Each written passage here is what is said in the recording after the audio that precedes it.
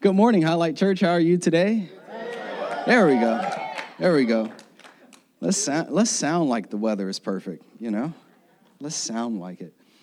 All right. Well, we are in a series entitled I Promise. This is week number 5. And we are studying the character of God as it concerns his promises. There are thousands of promises in God's word. And so I'm determined to make this an annual series. Nothing, we're not going to end this series next week. This series is going to come back next year. How many have been blessed by the I Promise series? I promise to meet you where you are. I promise that failure isn't final. What was last week? Someone help me. I promise that you can do the impossible. So good. And the first week was very foundational, so if you have access to podcast and iTunes, check that out. That one was entitled "Golden Nuggets Under Your Nose." We taught how we taught how in every page of Scripture there's either a promise of God or an instruction that leads to a fulfilled promise. There's an instruction. I mean, there's a lot of pages in this Bible, so go ahead and read your Bibles when you get a chance. Join me in Hebrews chapter 6. We're going to read verses 13 to 18 this morning. Hebrews chapter 6. If you go to your New Testament, it's the second half of your Bible. If you need your table of contents, go ahead and use those. We built this church for everybody. So Hebrews 6, verse 13 says this. For example, there was God's promise to Abraham. Since there was no one greater to swear by, God took an oath in his own name, saying, I will certainly bless you and multiply your descendants beyond number. How many people want to be blessed by God? Show of hands. Show of hands. All right. We got a few out there that didn't raise their hands. He's still going to bless you anyway because he loves you. Oh, I'm going to draw you in. I see you out there. Verse 15, then Abraham waited patiently, and he received what God had promised. He waited patiently. I don't know how true that is, but are you saying there are contradictions in the Scripture? No, we're going to talk about that later. Verse 16, now when people take an oath, they call on someone greater than themselves to hold them to it. And without question, that oath is binding. God also bound himself with an oath so that those who receive the promise could be perfectly sure that he would never change his mind. So God has given us both his promise and his oath. These two things are unchangeable because it is impossible for God to lie. How many people have been lied to before? All right, well, some of y'all never been lied to. You're going to participate of the morning. Come on, lighten up. Don't be looking all serious out there. Therefore, we who have fled to him for refuge can have great confidence. Someone say great confidence. Come on, there we go. Great confidence as we hold to the hope that lies before us. All right. Let's pray. Father, we love you again. And get me out of the way, and you have your way. It's in Jesus' name, amen. Amen. So I promise. Have you ever been into someone or something like way too much? Like you liked them or you liked it way too much? Kind of obsessive? Anything. I know when I was a kid, for me it was video games. I used to always bug my mom about the next NBA Live 2005. And it's crazy because now they got NBA Live 2017. And you come to realize that you get old real quick. I'll be 30 on Tuesday.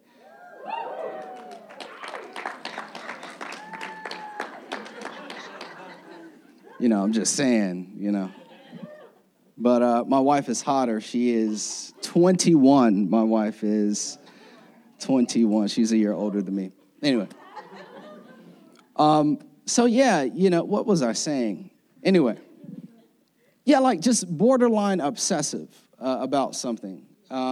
Such as when we first met, she didn't want to let me go, always wanted me over for breakfast, lunch, and dinner. As a matter of fact, when we first met, it was in a Barnes & Noble. And, the store was packed. She was studying for her NCLEX to get your nursing license. And I was studying for my MCAT, and it was packed. And we had seen each other a few times, a few weeks beforehand. And this particular day, she came in, and my table was the only table that was free. And she said, hey, there's nowhere else to sit. Can I sit down with you? And I say something lame. I said, sure, there's always room for you.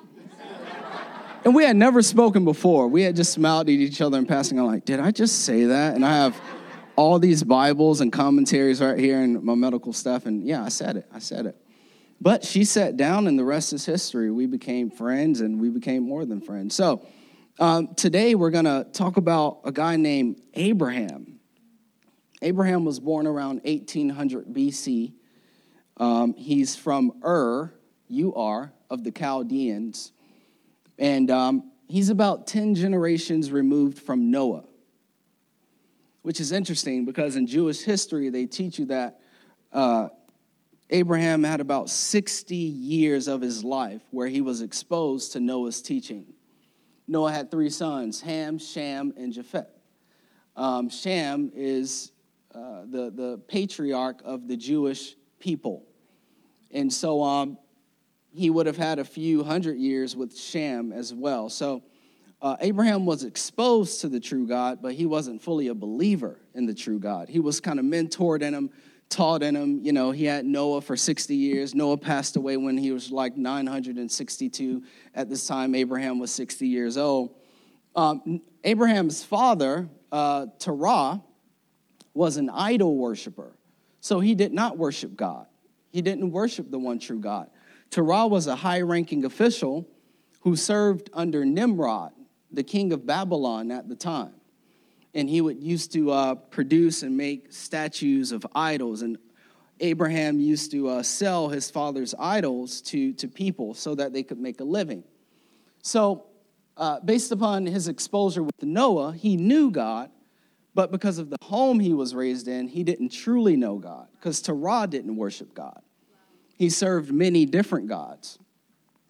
What's interesting about this is that most of us know of God.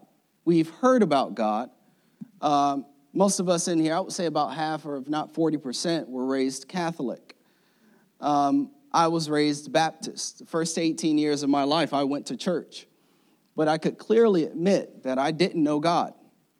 I actually didn't know God. I didn't meet Jesus himself. I went to church, but I didn't know Jesus until I was 19 years old when I went to college. I didn't know this all-powerful, all-loving, all magnificent, all supplying, all supporting, all strengthening Lord that I now serve. The one who has enabled my life to pretty much go places where I never could have dreamed before I met him. I knew church, but I didn't know God. And I think the same can be said for a lot of us in here.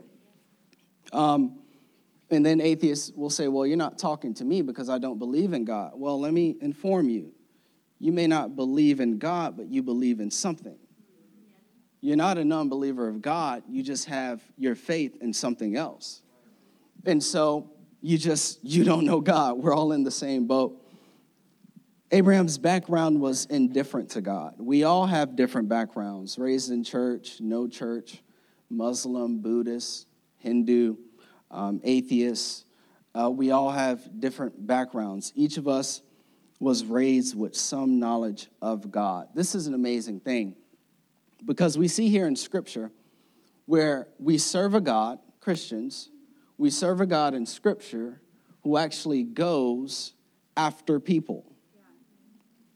He doesn't allow your lack of belief to keep him from you. He doesn't allow your doubt to keep himself from you. He chooses to draw near to indifferent people.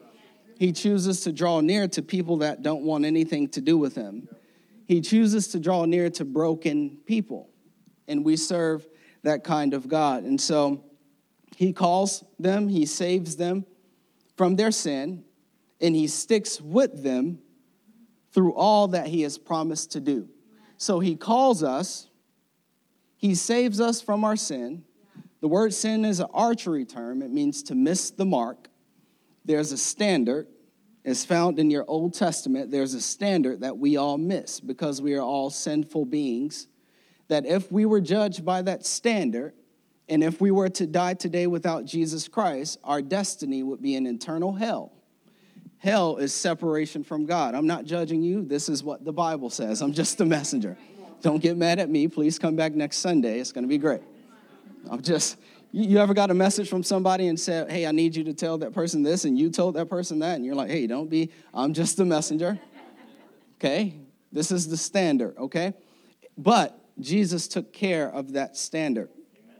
So he calls you, he saves you based on your faith response, and then there are these promises that you get a chance to access. And he did the same with Abraham. If you read Genesis chapter 12, the Bible says, leave your native people, go to a place where I will show you. So leave what you know, step out into a life that you can't predict, that you can't calculate, that you can't put together. Trust me. And if you step out on faith and trust me with your life, it is at that point, by faith, that you initiate, number one, salvation. You don't have to perform to get close to Jesus. There's no confession. There's none of this stuff that you have to go through, all this process. It's just faith in Jesus, and then you walk. And I'm going to bless you. I'm going to multiply you. Your family will be a blessing to all the families upon the earth. Genesis 12, this is a prophecy about Jesus Christ. Jesus Christ gives all of us in this room access to God. Amen. And so the Bible says that Abraham went. He trusted and he stepped out on obedience. And so what I want to talk about today is God's promise. God says, I promise to stick around. I promise to stick around. I promise to stick around and fulfill my goodness in your life. And his promise to stick around should bring us great hope for this life and the one to come. I want to share 3 things about God's promise to stick around. Verse 13 and 14 says this. It says, for example, there was God's promise to Abraham, since there was no greater to swear by, God took an oath in his own name, saying, I will certainly bless you, and I will multiply your descendants beyond number. Point number 1 is this. You have to understand that the good promise of God for your life is premeditated. Please take notes. You should never enter into the presence of God without a notebook. Well, I'm taking it in my mind. That's great. You're going to forget as soon as you leave. Take a note. His promise for your life is premeditated. He has it all thought out. He's planned it. He's designed it. He wrote it out. It's all in Scripture. He's thought it through. It's there. Kyra and I have short-term and long-term plans for our children. More so, a more recent example, this Wednesday, I said, you know what, man, I haven't had a daddy date day with my son, my oldest son, Jaziel, in about 3 months. Like, that's a long time. I like to take him places a lot. And so I said, you know what, I'm going to take him to go and see the Power Rangers movie. Anyone saw the Power Rangers movie, show of hands? It was quite disappointing. It's quite disappointing because you caught me late. Yeah, I'm sorry. They took too long to morph. Like, yeah, I mean, even my kid asked me when we left. He said, Dad, why it took so long to morph? I said, so much for the surprise. But so I premeditated it. I took him. I said, you know what? I'm going to let him wake up early on Saturday. He's going to play his video game. And at 11:30, I'm going to have him get ready for this movie. Hey, son, just get dressed. So he gets dressed. I take him to the movie, and he looks around. I say, what movie do you want to see? And he says, I want to see Power Rangers. I said, well, that's the movie we're going to see. We're going to go and see Power Rangers. And he gives me the biggest smile and the biggest hug and all that good stuff you could ever ask for. It was premeditated. And so we had popcorn. I even allowed him to have this big old cup of soda. I'm sorry. I have to admit it. I'm preaching the word of God. I got to be honest about what I just did. I'm confessing.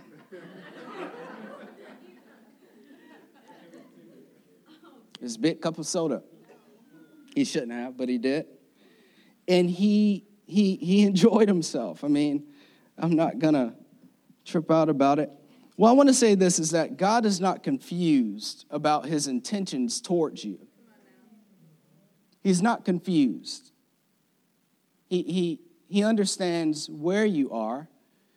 He has it all planned out. When you don't know what to do, he knows what to do. He's not confused. He knows. He has a design. He has a plan. It's already premeditated. He says, I've made up my mind. Abraham, I know you're indifferent to me. I know you did that last night. I know you did that last week. I know you hit the quit button on me, but I haven't quit on you because my love and my plan is premeditated for your life. I know your background. I know where you're from. I understand how you were raised. But that's not going to separate me in my plan from you. And so I'm choosing you because I want to bless you. I want to multiply you. I want to grow you because of everything I put on the inside of you. And not just that, anytime God makes a promise, it's because there's a purpose attached to it. The purpose by which God promised Abraham was to bring forth the Savior of the world, Jesus Christ. So anytime you see a promise in Scripture, there's always a purpose attached to it. And his promise is premeditated. This thought contradicts most of what we were taught about God growing up.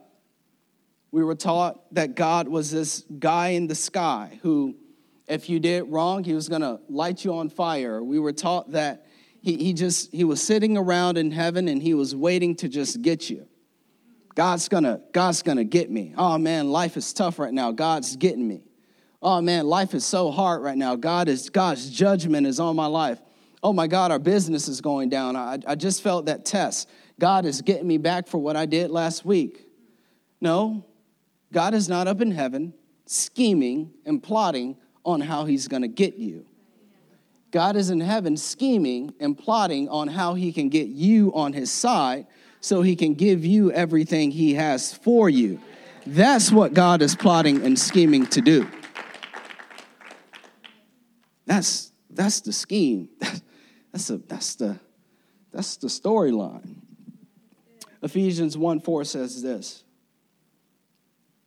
Note this, please, and go home with it. If you don't hear anything else today, this is your scripture. Even before he made the world. Stop. Take that verse off, please. Just go back to, I want to talk. This isn't even in my notes. Take that. There you go. Even before he made the world. So before Adam and Eve sinned, before the fall of sin, before anything you've ever done, watch this. Go back to that verse. God loved us and chose us in Christ to be holy. The word holy means set apart for God and without fault in his eyes. Even before he made the world, God loved us and chose us in Christ to be holy and without fault in his sight. I'm going to teach for a little bit as much as I want to preach my notes. The Bible says in Romans 3:23 that the wages of sin is death, okay? And so we said earlier that sin means to miss the mark. Right. The word death in the Greek can be translated as separation. So whenever you sin, there's something there in that moment that you have in that moment detached yourself from the will of God in that area of your life. Now, there is also what you call a life of transgression or a life of iniquity, that as you wake up every day in sin, never repent, you never make Jesus Lord, if you die in that state, At that point, when you die, you end up in hell. The word hell means death, okay? The word death means separation. What are you separated from? You're separated from God, who is the source of life. So the wages of sin, what you get paid for sin is death. Not just eternal, but every area. So if there's an area where you lack fulfillment, or if there's an area where you consistently see that you're being defeated in, it could be a struggle with something, but it could also be that at the root of it, there's a sin attached to it. There could be something there that you have to admit, that you have to bring to God and say, Lord, this is me. It's pride. It's my money management. It's my lust. It's this. And God, I know you love me, but help me. Take this thing away from me because I want the fullness of what you have. Okay? So we did that. But this is so good. Jesus comes. He lives a perfect life, a sinless life. He dies on the cross, perfect sacrifice. Faith in him provides a way out of your sin. Faith in him gives us power over sin, according to the book of Romans. Faith in him gives us power over death. Like the song just said, I believe in the resurrection. I believe in our resurrection. So not only did Jesus resurrect, but when he comes back, the dead in Christ are going to rise first, and then those that are alive that believe in Christ are going to get taken up into heaven to be with the Father once and for all. So not only does Jesus resurrect, you and I resurrect. And he chose you in Christ before he created the world. He chose you in Christ before the fall of Adam and Eve. He chose you in Christ before the sin. He chose you in Christ before the illness. He chose you in Christ before Catholicism. He chose you in Christ before you were raised Baptist. He chose you in Christ before you even knew you would be an atheist. He chose you in Christ before the mistake.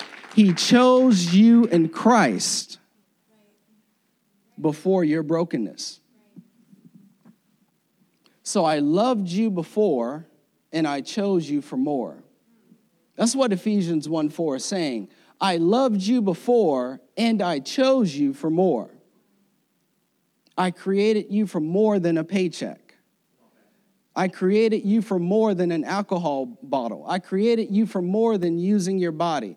I created you for more than a Friday. I created you for more than a weekend. I created you for more than a joint. I created you for more. I created you for more. There's so much that God has in store. And so therefore, oh, I forgot about Abraham. No, I didn't. I created you for more. I will multiply you. Oh, well, is that less? Is that less? Someone talk to me. Is that less? I created you for more. More. You're going to be a great mother, a great father, a great single mother, a great single father. You're going to be a great boss, a great employee, a great student, a great leader. I created you for more.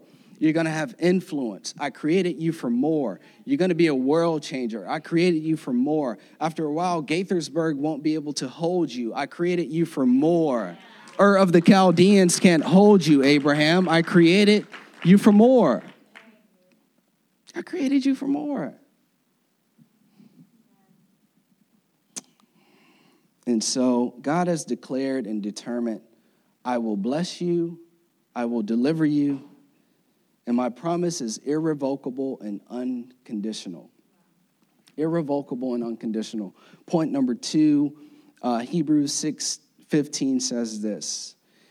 It says, then Abraham waited patiently, and he received what God had promised. Point number 2 is this. He promises to stick around and fulfill his goodness in your life. Point number 2 is this. His promise requires patience. His promise requires patience. How many would admit patience struggle, anonymous class, that you struggle with patience in traffic? I mean, if nowhere else in traffic. Okay, we got one real. According to my wife, if someone is driving slow in front of you, 9 times out of 10, it's me. Because I tell her, man, my main goal is to get back home. Like, can we have a quick talk? Because counseling is too expensive. So for those of you tailgaters, and those of you that like to kind of just move before you put on a signal, come on, really, you aggressive drivers, please think about what you're doing. It's dangerous out there. You guys aggravate me and scare me so much. I said, God, I'm only 29. I'm not 30 yet. I can't imagine how I'm going to be when I'm 50. So, woo. Anyway, back to his promise requires patience. But it's funny because when you struggle, when you're waiting on something, once you get that something you really want or need, it's almost as if the wait was worth it. You got it. The wait was worth it. So in Genesis 12, God tells Abraham, I'm going to multiply you and bless you. You need to go. At this point, Abraham is 75 years old when God makes this promise. And it took God 25 years to fulfill that promise. It took him 25 years to fulfill that promise. Let's read this. This is a part of Abraham's journey. Genesis 15 says this. Sometime later, the Lord spoke to Abram. This was his name before he changed him to Abraham. The word Abram means father figure. So you haven't had your own child yet. Abraham means father of many nations. God is going to change his name from Abram to Abraham. And so he says this, spoke to Abram in a vision and said to him, do not be afraid, Abram, for I will protect you and your reward will be great. But it requires patience. Verse 2, but Abram replied, O sovereign Lord, what good are your blessings when I don't even have a son? Since you have given me no children, Eleazar of Damascus, a servant in my household, will inherit all my wealth. You have given me no descendants of my own, so one of my servants will be my heir. Then the Lord said to him, no, your servant will not be your heir, for you will have a son of your own who will be your heir. Verse 5, then the Lord took Abram outside and said to him, look at the sky and count the stars if you can. If you can quantify what I want to do in your life. If you can, meaning you can't. That's how many descendants you will have. And here's salvation right here. Here's the simplicity of salvation. If you want to be saved today, I love it. Because Abram was saved when he said this. And Abram believed the Lord. He was persuaded. And the Lord counted him as righteous because of his faith. So Abraham receives the promise at Genesis 12. He's 75. Isaac isn't born. Isaac was his promise. He's not born until Abraham is 100 years old. But I love Hebrews because it gives us an executive summary. It says that you got to wake up now. It says that Abram was patient. If anyone knows, we understand that Abram was not patient. Not in the way that we defined it. Abram actually had a son by a slave servant named Hagar. Her name is Ishmael. And at the time, Abram was 88 years old. Why? Because Abram has a wife whose name is Sarai. And Sarai says, well, I'm not working or you're not working. Something's not working here. Why don't you go and have your child with Hagar? So in his impatience, he steps outside of the promise of God. But we have to see God's grace still operating in Abraham's life. Even when you step outside of the promise, even when you step outside of the will of God, God is still faithful enough to still have his plan in store. He's still faithful enough to perform all of his goodness in your life. And I think what happened with Abram was that Abram got on the timeline of presumption. I want to massage this for a little bit. The timeline of presumption. So I have a goal, or I hear God make a promise. I hear him say something, speak something into my heart, and I'm going to step out. It's day 1. It's day 2. It's day 3. It's 6 months. But it hasn't happened. I'm going to go to the gym and I'm going to drop 20 pounds. It's day 1. It's day 2. I get on the scale. Oh, my God, I weigh more than when I first. We had a great wedding, going to have a great marriage. This is the honeymoon. It's day 2 on the honeymoon. We're already arguing. Do you understand a great marriage takes years? We're going to move to Gaithersburg and start a church, and it's just going to be amazing. And people are going to love us because we're new and we're hip and we're young. I'm already getting emails about theology and doctrine and this Easter egg drop. So many people are upset with us. Do you understand that? Because when God is taking you somewhere, you will receive opposition, and it takes time. The opposition is good. We learned that last week. It strengthens you. It grows you. It takes time. He got on the timeline of presumption. He presumed that because God promised me something in Genesis 12, by Genesis 15, it should have came. I'm not going to have a son. Eleazar, God, you promised me this. It's been a year. It's been 2 years. It's been 5 years. You promised me this thing. And God is like, I never gave you a timeline, though. I want to also minister this to you. Patience is not passivity. So number 1, get off of the presumption of timeline. God owes you nothing. No one owes you nothing. You have to have trust, and you have to continue to obey, and you got to continue to move forward with Jesus. God has never promised you nothing in a certain time. But you also have to understand that patience is not passivity. Oh, we're going to move to Gaithersburg, start a church. We're going to have new church on our shirts. And we're going to go and stand out there in downtown Crown. Hey, guys, we're a new church.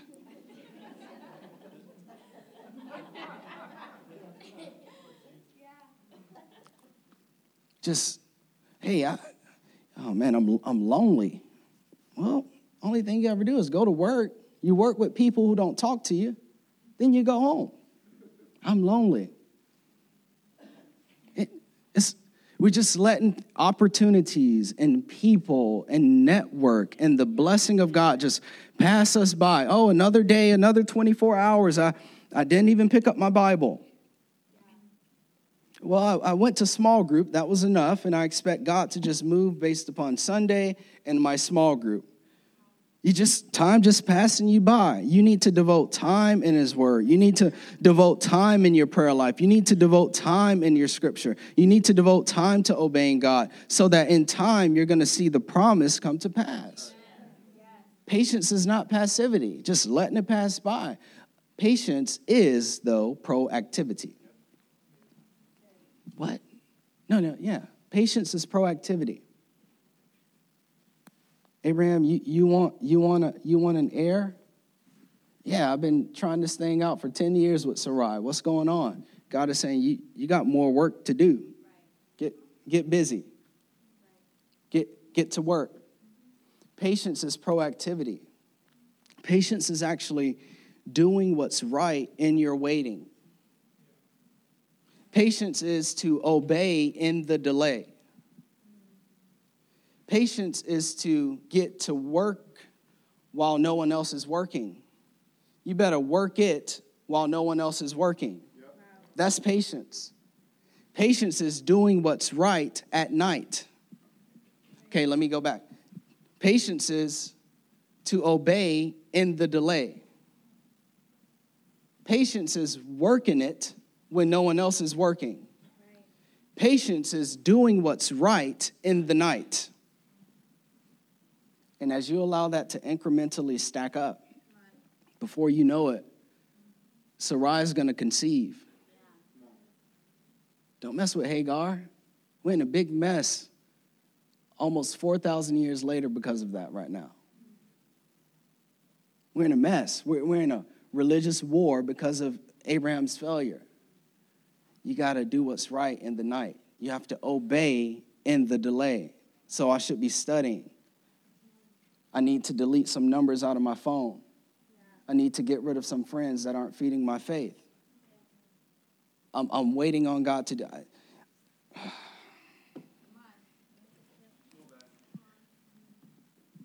God is in it for the long haul. Are you? Because when I'm truly patient, when I'm not passive, when I'm proactive, I forgot to drop this one on you. Get off of the timeline of presumption and get on the guideline of persuasion. Get off of the timeline of presumption and get on the guideline of persuasion. Being persuaded that what he says, the Bible just said that what God promises, he cannot lie. I was persuaded about this and about more way back in 2012.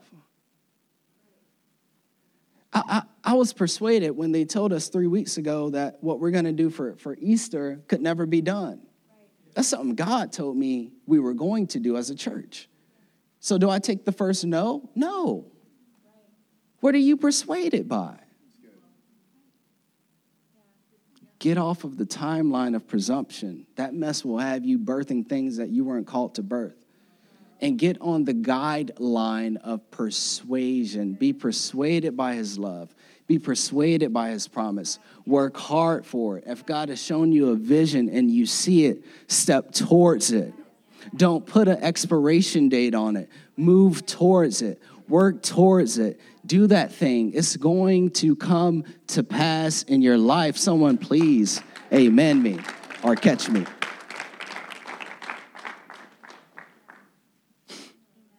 Because when I'm truly patient, not one promise of the Lord will pass me by. When I'm truly patient, not one promise will pass me by. Hebrews 6:16-18 says this. Now, when people take an oath, they call on someone greater than themselves to hold them to it. I remember I used to say, I swear to God, man, I swear to God. And without any question, I swear to God, didn't know what I was talking about. And without any question, that oath is binding. God also bound himself with an oath so that those who received the promise could be perfectly sure that he would never change his mind. So God had given both his promise and his oath.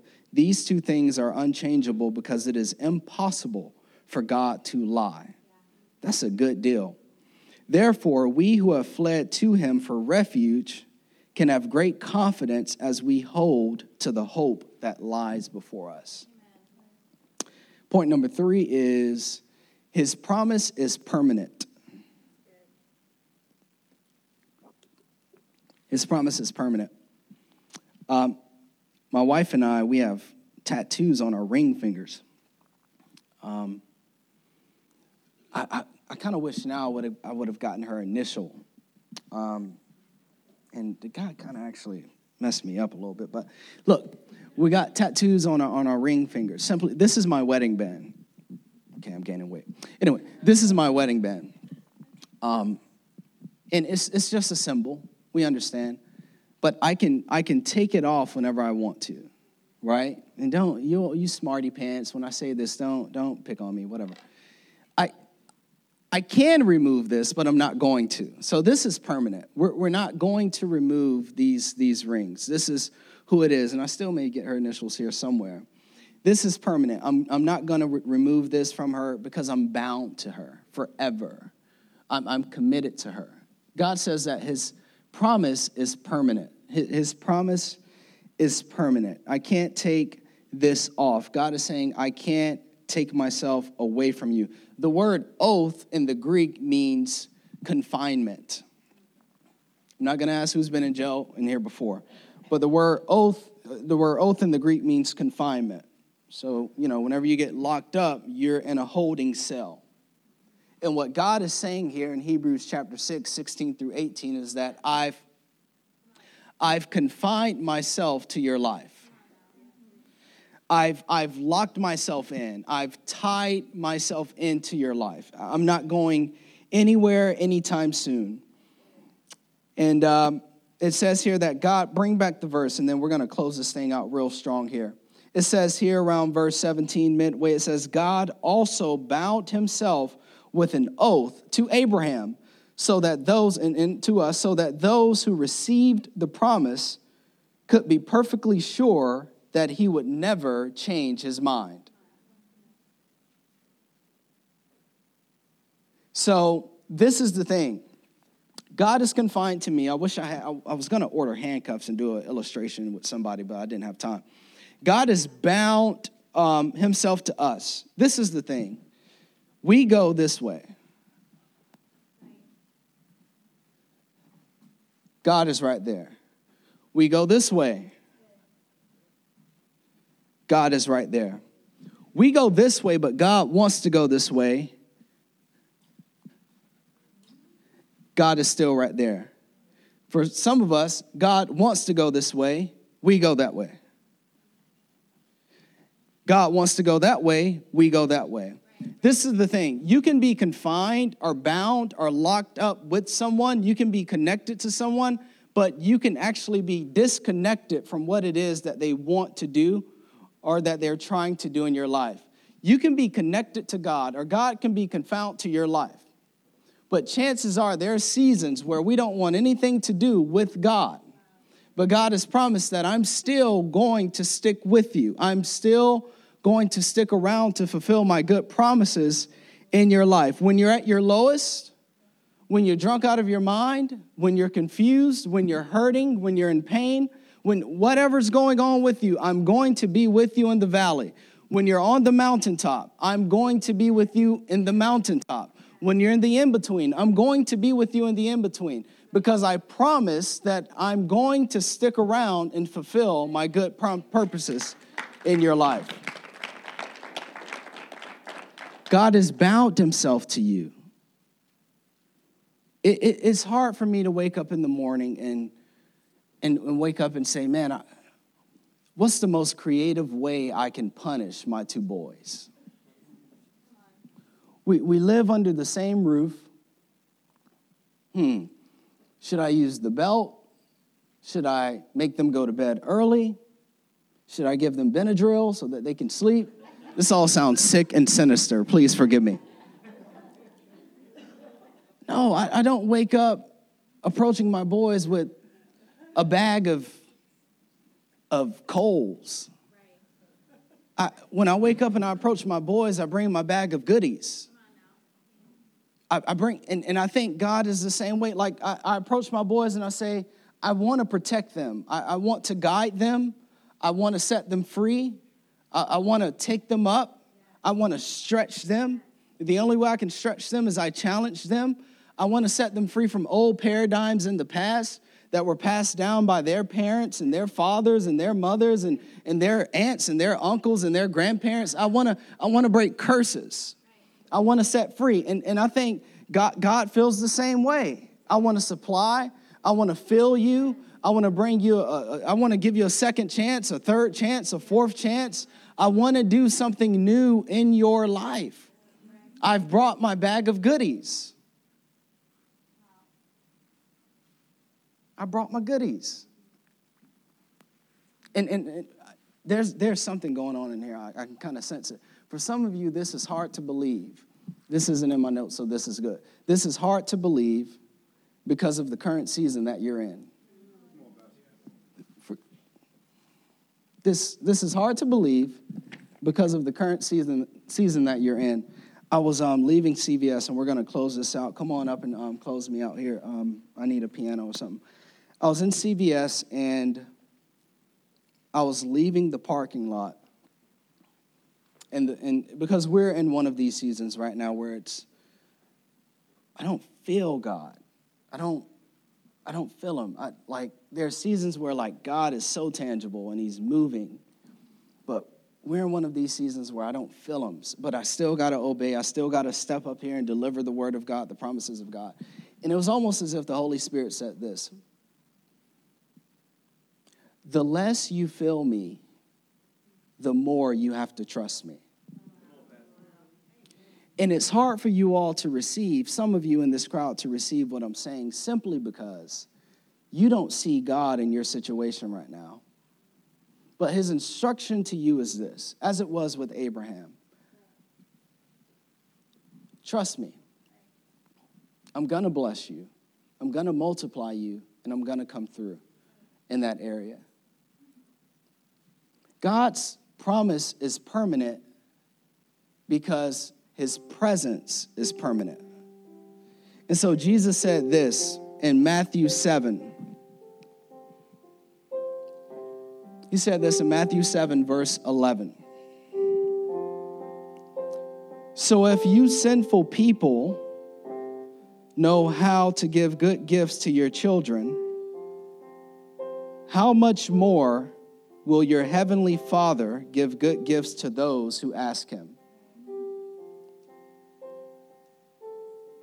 His promise is permanent because his presence is permanent. And all you have to do is ask. Let's bow our heads, church, and let's pray. Let's bow our heads. Let's close our eyes. Hey, maybe this is your first time at Highlight or in church or whatever your situation is. Maybe you've never given your life to Jesus. Maybe you were raised in religion, but you didn't know Christ. And I feel that God is saying that he loves you and he promises to stick around to fulfill his goodness in your life. So on the count of 3,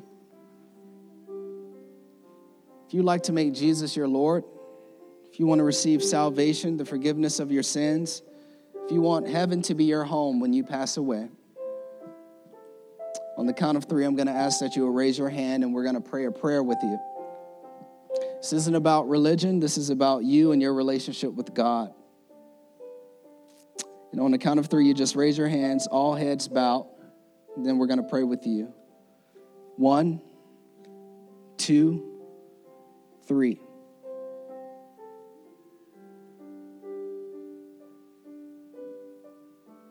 Let's put those hands down. Praise God. Let's look up, church, and let's give the Lord a hand clap. Got four people giving their lives to Christ this morning. Praise God. Let's pray. Everyone repeat after me. Father God, we love you. We praise you. Jesus, come into my heart. Forgive me for my sin. I make you Lord and Savior. In Jesus' name, amen. Thank you, church.